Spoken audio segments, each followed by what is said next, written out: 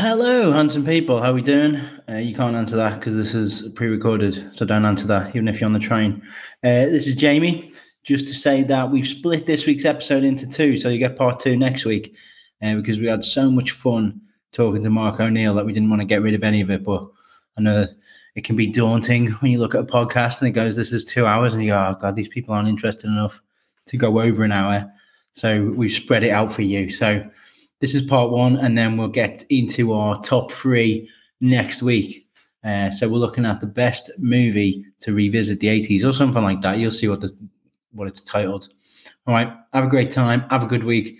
Bye.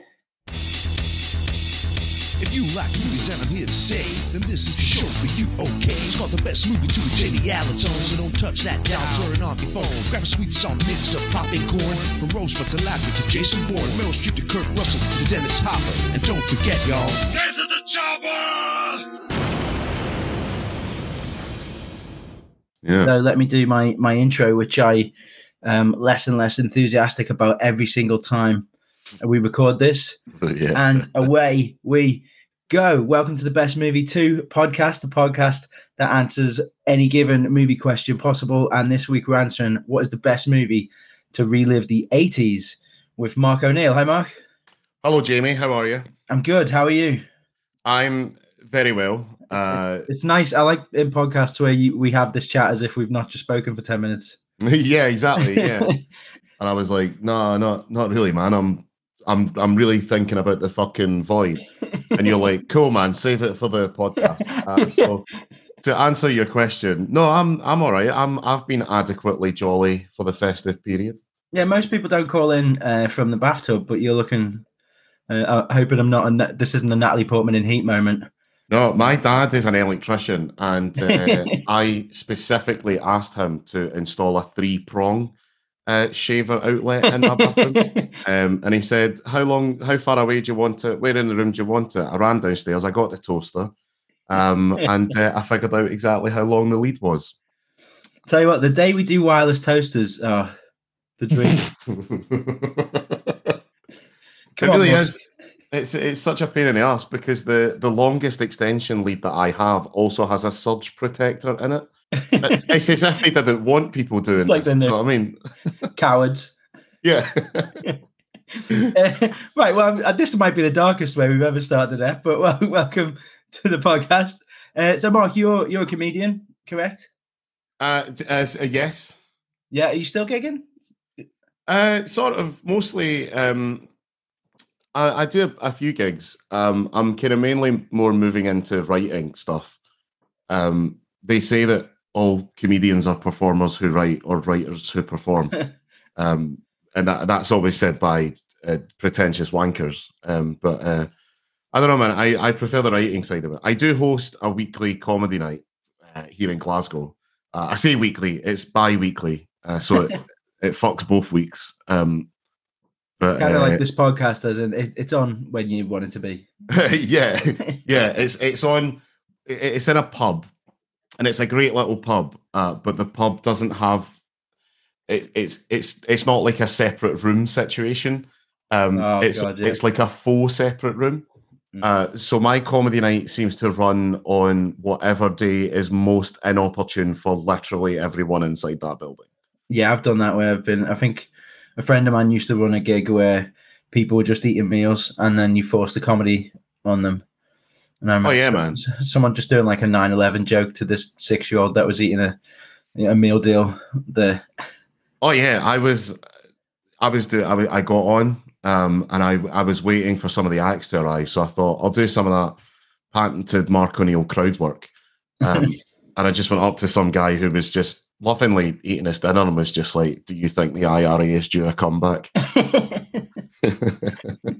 Well, speaking of big in the 80s, we're talking about movies to relive the 80s. So what I would say, first of all, I think this is different from what's the best movie from the 80s, because for me, obviously, anyone who listens will know, I think The Thing is the greatest film of all time. But I don't think The Thing is really an 80s movie. Apart from the special effects, The Thing is kind of more of I'd probably say like a 50s or 60s paranoia thriller with 80s production values. Yeah. So for anyone who's listening is like, well, here we go. Here's just a show about the Thing again. I'm going to say no. Fuck them. Yeah, because your listeners expect you to run a tight ship, Jamie. Always, both of them. We've got listeners in Malta now as well. So hi people in Malta. I've hi people in Malta. I'm excited about Malta. I've always wanted to go to Malta. Because there's I say always, since 2018, I've wanted to go to Malta because there's a DLC level in the second Hitman game that's just an absolute paradise. And then Laura will come in the room and she'll be like, right, there's two problems with that. Number one, that's not a real place. That's a thing that someone made up for a game, and it's not real. And number two, that's the Maldives. I would say, shut up, Laura. Don't let your dreams be dreams. Yeah, exactly. Also, I don't know if you it's not good for a visual gag. But do you recognise this? Of course I do. That's your penis. I prefer you put it away. Yeah, it's bizarre, isn't it? Because it's kind of both bigger and smaller than you expected, isn't it? Yeah, it's like one of them CNI tricks.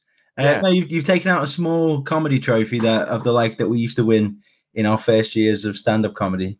Yeah, so this is a Comedy Virgins trophy that my wife claims to have earned this, whereas I believe that this was stolen from you.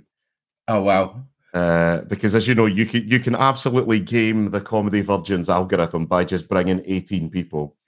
Well, this will this is the only podcast that will incur an invoice at the end of this, because I mowed the years of. So for anyone listening, it's a very small plastic, like 20p trophy that in your first year of stand-up, and for some people in their 8th year of stand-up, when you do kind of small comedy competitions that are weekly run, and the award that you get is not only a small trophy, but you get to look at your peers and go, where is your God now? I'm better than you. That joke I just did about how my ex is fat, it's better than anyone's. Yeah, this is the most well-crafted Madeleine McCann joke since Madeleine McCraft's abduction. Oh, that reminds me, I've got a new bit on there I need to write. I tried a bit the other day about, does the name Shauna Ray mean anything to you? No, am I going to have to mute it out?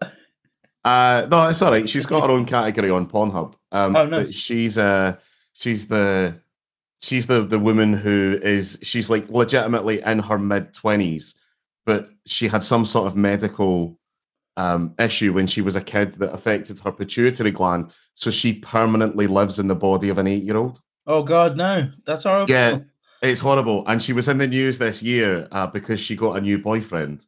And it's kind of that debate of like, well, technically it's fine, but also that's weird. So I done a joke about that the other day, and did not go down well, to say the least. Oh, she's got a reality TV show. Yeah, it's fucking harrowing. Oh God, oh, that's made me uncomfortable. Thanks, man. Definitely leave this bit in. I'm going to edit it so that it just sounds like you're trolling for people in the body of an 8-year-old. Yeah, and then what you should do is make sure to edit in that sound of you just when I went quiet there, and I could hear you go, oh, ugh, oh, and then edit in the bit from earlier where you just say, "Is that your penis?" No, and then are you happy? Yeah. I'm trying to find a way to shoehorn us back into 80s movies, but I can't think of anything that, unless you look at. I mean, all right. What about Child's Play? That's about a perfectly adult person in the body of a small. Fantastic. Yeah. Yes, we're back. Well, for me, what a staple of the 80s that, as I was looking, kind of why do I like, and is the 80s the best decade for films? I genuinely think it might be. So I think you and I are about the same age. 25, yes. Yes, exactly, right. So I was in the 80s, but I was in the 80s for like 18 months, right? Not very long, not even long enough to develop any kind of lasting habit. But there's this, so I'm kind of obsessed with this idea of like basically generational pop culture. And this thing that like while people are alive, they tend not to think that they are living through history. So to me, the 80s is like, yeah, it was the 80s. It was the decade before. But Yeah. the 80s was 40 years ago. At this, yeah, it sucks, doesn't it? But the fucking, because my taste in movies basically starts in 1975. It starts with Jaws. Like for me, blockbusters are movies. Like that's the baseline for me. And then, you know, I love like art house movies and I love sort of auteur-driven movies and stuff, but blockbuster movies, those are my jam. And my education has gotten sort of a little bit further back. Like I love like Some Like It Hot and stuff like that and earlier Bond movies. But the 80s just it was such a cosmic shift. Like we watched Planet of the Apes recently because it's one of my wife's favorite movies. And at the end of it, she turned around and she said, "What do you think?" And I said, "I can now see why Star Wars blew people's fucking heads off, man. Like this was, I loved it. It's so slow and it's so fucking boring and nothing happened, which is great." Planet of the Apes is There Must Be Something Every 10 pages. And you kind of watch it going like, I reckon on his home world, this character's probably racist, I think. All the yeah, and we can't even tell and then there's an ape who's like, "What do you mean you can't tell this ape apart from this ape?" And that makes us, the audience, feel like the racist. Yeah. Well, I mean, I think.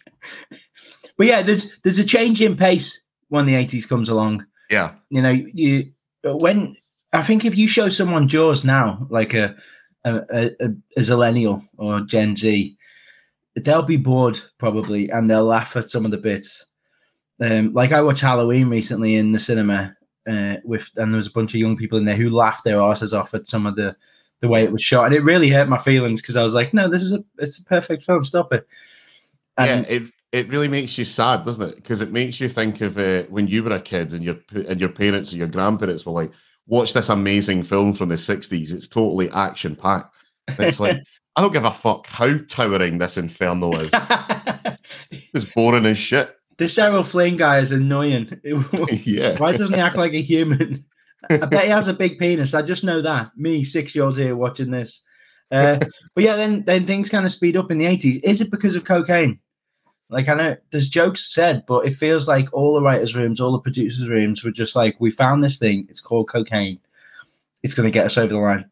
I mean, it's like, yeah, a little bit. But I also feel like if we're going to get somewhat serious, like the Reaganomics era, one of the movies I'm going to talk about, and I'm going to talk about with a lot of beloved reverence, and as you said, you can probably have a guess what it is based on just what's on the walls behind me. It's Highlander, because you've got Sean Connery's outfit. Severed heads just lined up. Yeah. It's like they kind of realised that, yes, movies are art, but also movies make money. So we need them to be fucking 90 minutes long. They need to all basically feel exactly the same. It needs to be the exact same act structure for every film. No one's allowed to do anything interesting narratively. There's this like famous thing about screenwriting, which is that studio heads, when you hand them a script, the first thing they will do is turn to page 20. And on page 20, there has to be an action scene. And then they'll turn to page 60. And I think on page 60, there has to be some kind of plot twist. So that's why at page 20, whenever I've turned in a script, page 20 normally has a Polaroid of me with the studio head's family. Just kind of innocent, like maybe we're getting an ice cream. But it's like, oh, that's weird. I didn't know you knew. And then page 60, it's a lot more suspicious. Like I'm kind of watching them sleep just to show I've got access to the family. Every script I turn in, on page 20, I've arranged the dialogue in such a way that it's a Rorschach test that will represent the director's greatest fear. Why is this a picture of my father beating my mother again? Why is this in the script? Is this two bears high-fiving? All right, Ben, take it back. We've already touched on Highlander. which I've got in my list of high concept movies. Like they talk about the elevator pitch, and that's the 80s is the height of you can say it in one or two lines. It's people who live forever, and unless they kill each other and take each other's power. You know, you got Back to the Future. Guy goes back in time, has to get his mum to fuck his dad. Ghostbusters, it's firemen, but they're catching ghosts instead of, going after fires. Yeah, and it's that kind of high concept idea. What was really good was as well is that it was high concept on its surface, but the subsurface, the subtext was always really there. Like they always have really strong themes in the 80s, like Back to the Future, which we will get back to the future. Like it's the elevator pitch is, it's a time travel movie. It's kind of a high school movie, but it also, I think the reason why Back to the Future is so beloved is that the underlying story is just, would you get along with your parents when they were your age? Which is the closest thing we have to a universally relatable story. Yeah, I mean, I think the human race. Kind of where culture's moved on a bit, so we would fall into the bracket of film nerds. And I don't know about your dad, but I do have that fear of like, if I went to high school with my dad, would he be like, you fucking loser? Look at you, like humming the Jaws theme to a girl to try and get her to date you and stuff. And never works. Yeah. Never works. No. You go to the toilets. No. But even if you try to fuck a shark. Because they're so sick of it. They've heard it. Yeah, it's hack to them. So it comes from like a very real fear of like, you fall on both sides. It's one, would if my parents cooler than me, and would they like me? Or even worse, if you're cooler than your parents and you have to look, because your parents are always older than you. Yeah. So you're always going to look up into them and to that way until they eventually get dementia and you have to wipe their ass. But to go back in time and be like, oh no, my dad's a peeping Tom. Yeah. Because I think that the danger for me would be with my dad specifically. He is a bit of a nerd. My dad is kind of a proto film nerd in that he watches a lot of movies, but he doesn't really like discussing or analyzing movies. That's the best kind. Yeah, exactly. Yeah, he's just like super surface level. He's like, yeah, it was great. It was about zombies, but he will watch like the most niche zombie film you've ever seen. Like you watched it, like not Argentino, Dario Argento, and he'll be like, yeah, it was good. It was creepy. I think, what do you think it meant? It meant yeah. he was being chased by the man. Yeah, there was a lot of yellow in it. You don't think it was about the Vietnam War? Well, no, it wasn't set in the 60s, was it? So I don't care. Also, it was in Rome. But my problem is that I think my issue with that would be that I would go back in time and discover that my dad is exactly as cool as I am. Oh, yeah. Yeah. And then you'd be like, oh, I don't know what to think, man. This is really harsh. Like, how did he ever do it? I'd be worried that I'd see parts of me through my dad's eyes, where he's like, oh, so you're a loser about this. And you'd be like, oh, no. This is what you've always thought, but you never said it to my face because I'm your son. He's like, yeah. But like, God, I sure hope my son never grows up to be like you. Yeah, my mum called me a prick once. And it was said with the intensity of, I have been saving this up for 14 years, and this is just the most opportune moment to say this once. I love you, Mum. Shut up, you prick. Yeah, that was it. Yeah. So what's your favorite high concept from the 80s? The one that's like, fucking hell, what an idea. So Ghostbusters is. I think Ghostbusters is the most perfect movie ever made. I think it's the funniest movie ever made. I think it's the most quotable movie ever made. I think structure-wise, it's so perfectly bizarre. Because Ghostbusters is the kind of Reaganomics of films, right? Because we think about Ghostbusters as, it's fun time Ghostbusting. It's four idiots and they have nuclear accelerators and they fight ghosts. But there's a real hint of kind of 80s economics and Reaganomics and stuff like that lying underneath, and kind of anti-regulation and all that business. But the best thing about Ghostbusters, which is truly, truly bizarre, is that none of the characters in Ghostbusters have arcs. Every single character starts the movie exactly the way that they end the movie. I've never thought of that. Yeah, which is not how stories operate. It's because Ghostbusters, and it did we're not going to ruin everyone's fucking day by going through like the backstory of how Ghostbusters got written, right? There have been tomes written about this. But originally it was this like the highest concept movie ever devised. Ivan Reitman said this movie is going to cost $300 million. Yeah, it was going to be set in the future, wasn't it? And all super like different dimensions and shit like that. It was all, and like the Ecto one could fly. It was all over the place. So they took it to Harold Ramis, who said, let's do it into a going into business story. But Ghostbusters is essentially just the world's longest SNL sketch of just what if exterminators, but for ghosts. Yeah, when you think about it, like they don't bust that many ghosts. No, there's in the first movie exactly one ghost gets busted depending on your definition of the word busted. And I have thought about this quite a lot, right? Because for me, ghost busting isn't just vanquishing ghosts. You've got to get them in the fucking trap. Yeah. And in the first movie, that happens once. Yeah, they don't even go back to the library to get that librarian. Oh, no. Yeah. They do in the game. I used to have to fast forward that bit. That was kind of like the hurdle. That was my... Do you know how when you watch Misery now and you know the ankle scene is coming up? Yeah. That's usually where I'm getting to the vinegar strokes. Yeah. for me, that start of Ghostbusters, I would have to be like, oh, here we go. As soon as we see here, it's okay because they played the music and I love the song. And you know, but I have to get through this fucking scariest moment in cinema in this PG, which was the library ghost. Do you know what's really bizarre? Is that originally the library ghost was scarier.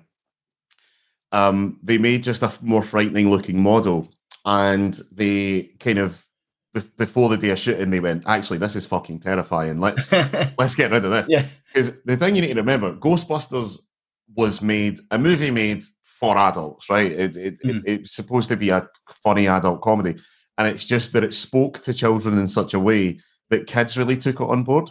But so I don't know why they made this decision, but the library ghost was originally much more terrifying. And I know that for a fact because they then reused that model in Fright Night. Oh, shit. So there's a bit in Fright Night where one of the lady vampires flies down the stairs and her face contorts and it like this giant mouth, almost looking a bit like the thing from Big Trouble in Little China. And that was the original library ghost from Ghostbusters. That's a fact about Ghostbusters I did not know.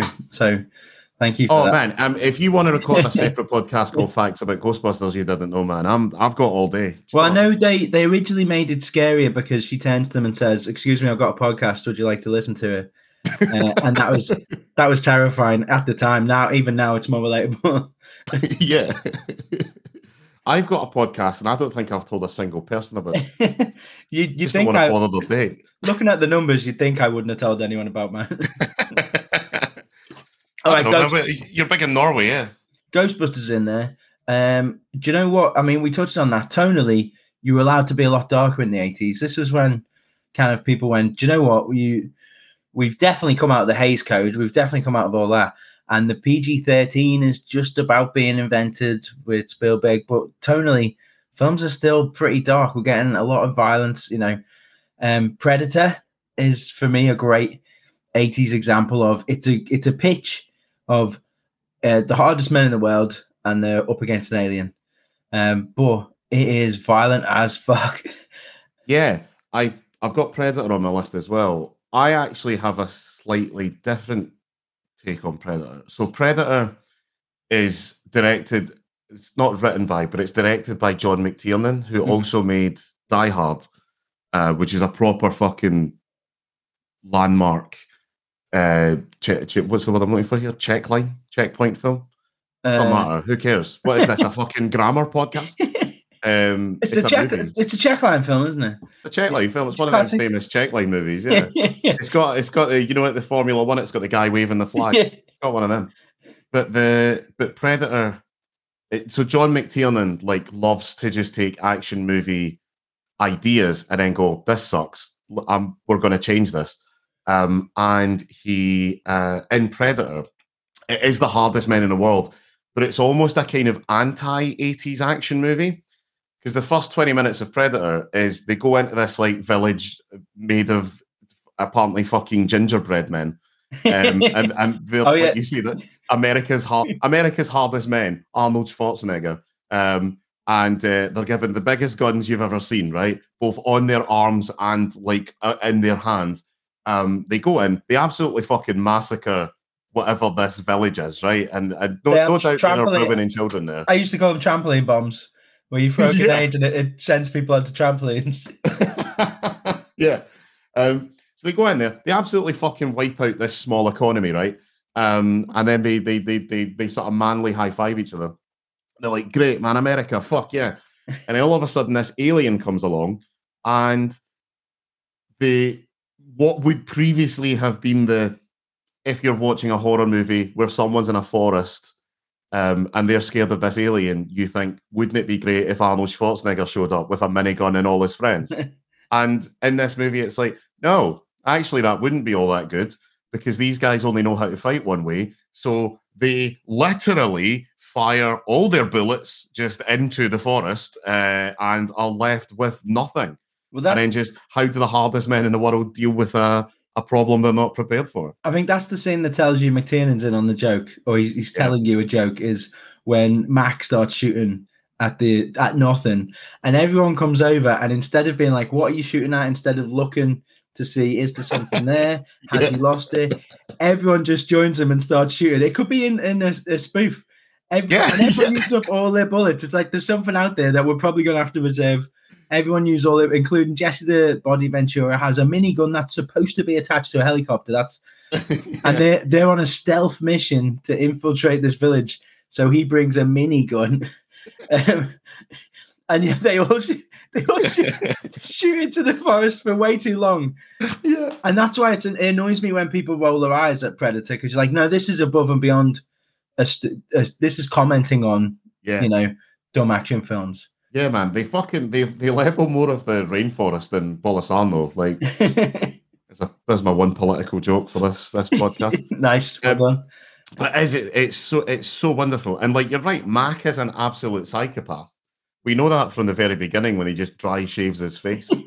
He just doesn't have any hair on it. He's constantly dry shaving. Yeah, that's his character. It's like he does it to toughen himself up. It's like tanning fucking leather. Yeah.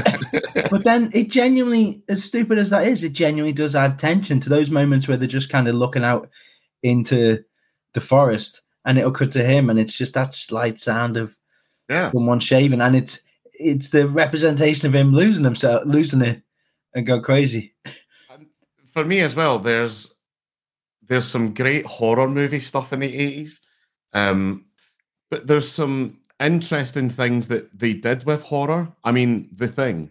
The Thing is incredible because despite the fact that it is a remake, I think the original film isn't as good or as interesting or as clever. It's one of those 50s ones where people kind of just stand around and go, well, what does this mean, Doctor? And they go, well, actually, and then people have that weird British transatlantic.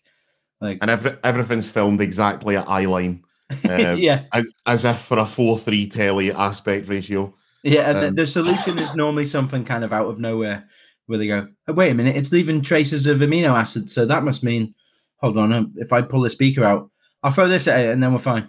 Yeah. And he was more interested in the book, wasn't he, who goes there, than, oh, you got me talking about The Thing. I know. And I think my point was that The Thing, although the 50s movie is about people standing around in a room not doing anything, that is kind of what the 80s one is about, except it makes it interesting because you have no idea who the antagonist is for the whole movie. Yeah, you had... Oh, there's bits where you figure it out. It's the dog that looks weird. What if the dog just was never the thing? Yeah. It's just a dog trying to run away from a helicopter. But the thing bombed, and that kind of... What if that was just the upside-down crab head that they keep in that lab? Never know. Can't be too confident. That was just John. He had diabetes. Jesus, you can't all just call him the thing.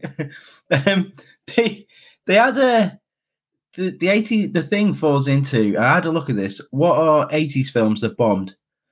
And part of me is like, do you know what? They didn't get it right in the 80s because a lot of these films deserve to do better. So Brazil, Heathers. I didn't know Heathers bombed. You just assume low budget. Surely, everyone just saw Christian Slater and was like, that's the coolest person I've ever seen. So this will be a huge hit. And The Thing and Big Trouble in Little China both bombed. Yeah. And Blade Runner as well bombed. Oh my! Right.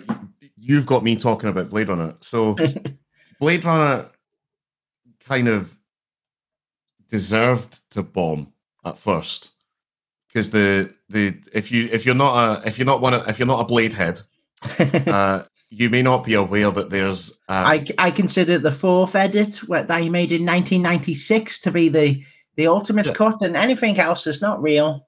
Nah, there's no unicorn in it. There's 176 different edits of Blade Runner, and exactly one of them is perfect. And whatever one you want to believe, it's that one, right? But the version of Blade Runner that came out in theaters, it was the studio thought it was too confusing, so they insisted on a voiceover, and Harrison Ford had already checked out, so the voiceover's super like, "Hey guys, welcome to Los Angeles 2019. This is Blade Runner. My name is Harrison." It's me, Greg. Yeah. Greg Blade Runner. That's not the name. Yeah, you just hear, "Oh yeah, I guess I'm sitting here eating some ramen, thinking about robots or something." Hey, have you ever read the book this is based on? There's quite a large portion of it devoted to whether it's ethical to keep real sheep or not. Do Harrison Ford's dream of better paychecks, I think it was called. Yeah. Fuck, man. And then after this, I got to go straight to fucking Return of the Jedi. And hey, guys, there's a bit coming up where I force myself on a woman, but she's a robot, so it doesn't really matter. Don't worry about it. Yeah. And then at the end, after Roy Batty's beautiful speech, you just hear Harrison chiming in going, "Why can't I just die?" All these Indiana Jones sequels cannot get lost in time. I wish farts in the bath. That was the original line before Rucker Howard changed it. Yeah. So yeah, and it's the things that bombed in it. I mean, there were things that were successes that should have been successes. Like Ghostbusters, Raiders, Beverly Hills Cop, but A Nightmare on Elm Street as well. It's like totally took the formula and changed it. And that first movie is genuinely terrifying. I think that A Nightmare on Elm Street. I still think it's pretty scary. I think that's up there with Ringu, if you want to be a proper film nerd. Of the scariest films are the ones when you turn the film off, you go, "Oh fuck." Because if you watch A Nightmare on Elm Street, you're not watching it at 2 p.m. You're watching it at night. Maybe you're watching it with your partner, and then you're like, "Time to go to bed." And you're like, "Well, no, because there's a dream demon." You watch Halloween, turn all the lights off. Time to go to bed. No, because he's still fucking alive. Yeah. Ring, with Ring. You at home, you turn the telly off. Oh fuck! There's a TV right there that's now off. I used to, my little ritual was if I watched like a really scary horror movie with a supernatural antagonist that really affected me, after it, I had to watch Ghostbusters, like at least for a little bit, at least like the Ghostbusting scenes. Because again, it's just like, if these idiots can take care of that problem. Because Ghostbusters because I famously will change, I will bring every conversation back to Ghostbusters if you don't stop me, right? But the Ghostbusters are kind of anti-horror in that way of like you say about the librarian, the ghosts in Ghostbusters, apart from Slimer, are fucking terrifying, right? They're really scary looking. And in any lesser movie, not a lesser movie, but a different movie, they would be oh my God, there's this horrible, frightening supernatural force that's chasing us and we have to figure out how to beat it. And the Ghostbusters are like, well, this is Tuesday. We're just going to invoice for this. Yeah, it's a case of if they're not scared, then I'm not scared. And even at the end, when they come up against like their biggest foe, it's more that they're put out. Yeah, You it's know, been a they're real like, damper on their day. we've got to go up these stairs, and the climbing the stairs are more of a hindrance than actually fighting the ghost. And even when the Zool has put all this weird mystery like 80s special effects lightning into them, Yeah. it's kind of like if you just fell off your bike, we're like, oh, oof. Yeah.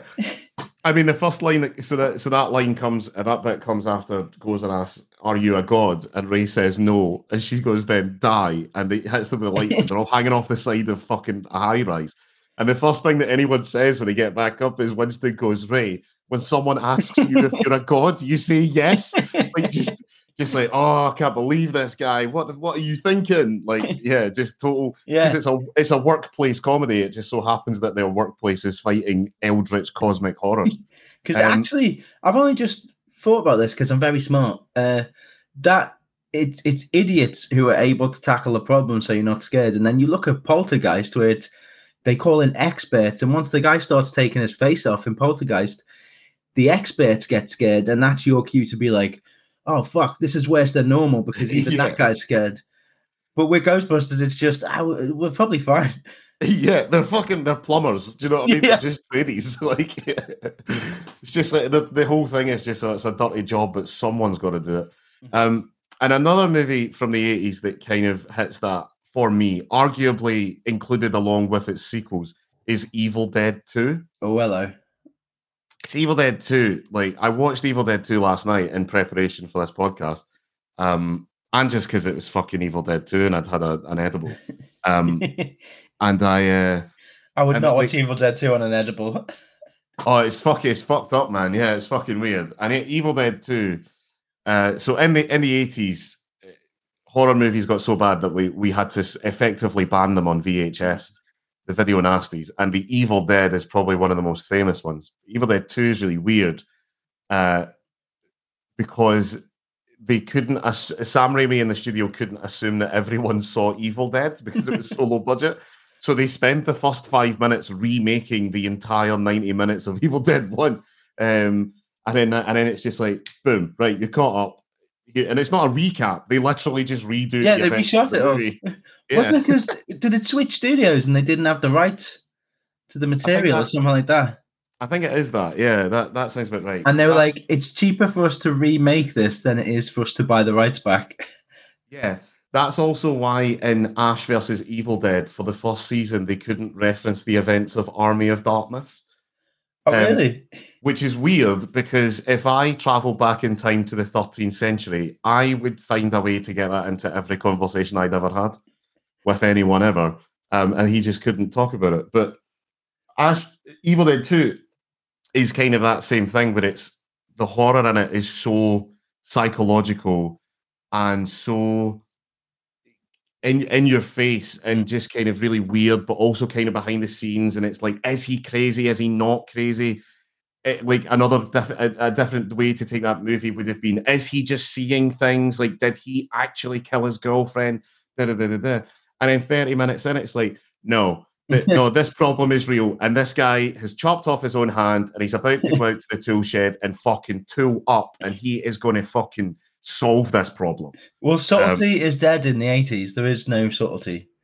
And the narrative is all the better for it. Yeah, because the Evil Dead is just right. So people are full of blood. We don't know how much blood. We're going to assume 50 gallons.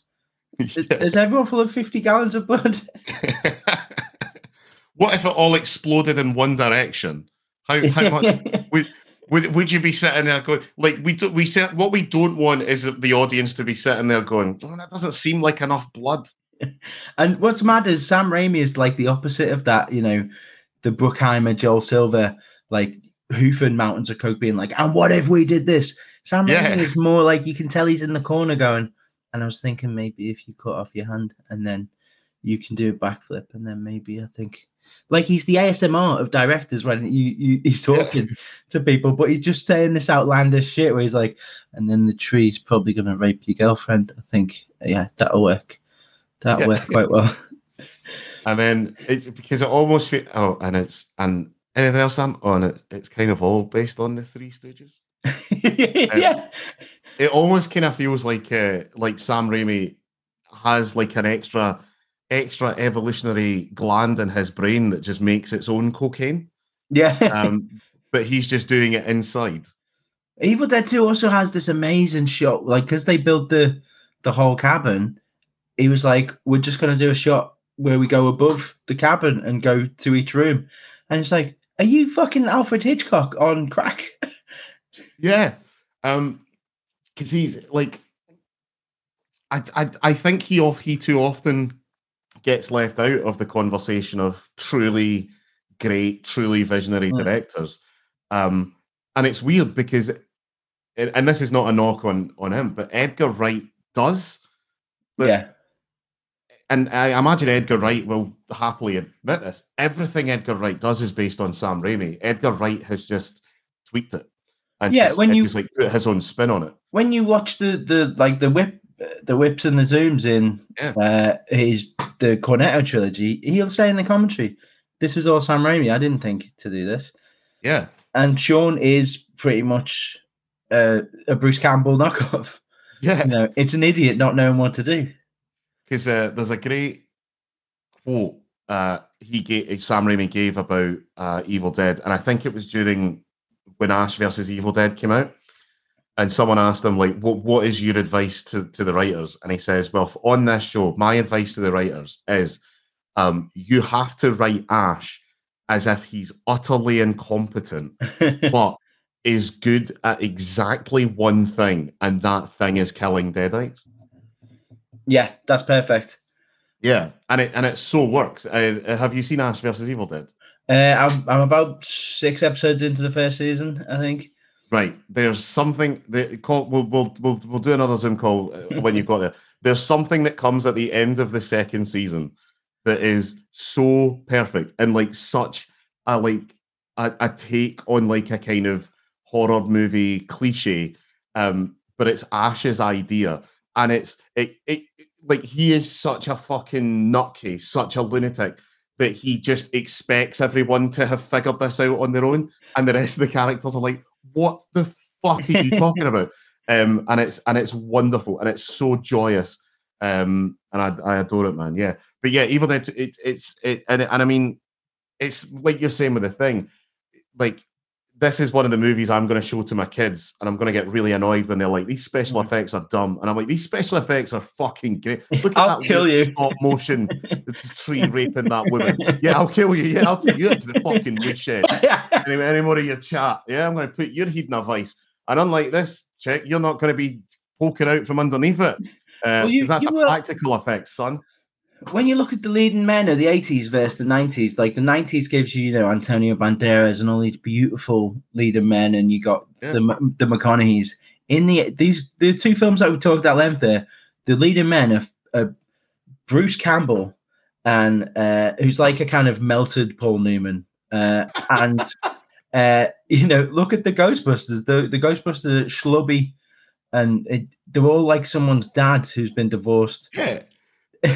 And these were leading men. Yeah, and also, and this, I don't mean this to hit you, but when we watched Ghostbusters as kids, we were like, these guys are our heroes. Those guys are us now, like, and like our early mid 30s, just like, what are we doing, man? Yes, yeah, like they're so relatable to us because we're like, oh, we are just absolute fives. I might join you in that bath. Yeah, I built it big enough for two. No better way to go than taking someone else with you.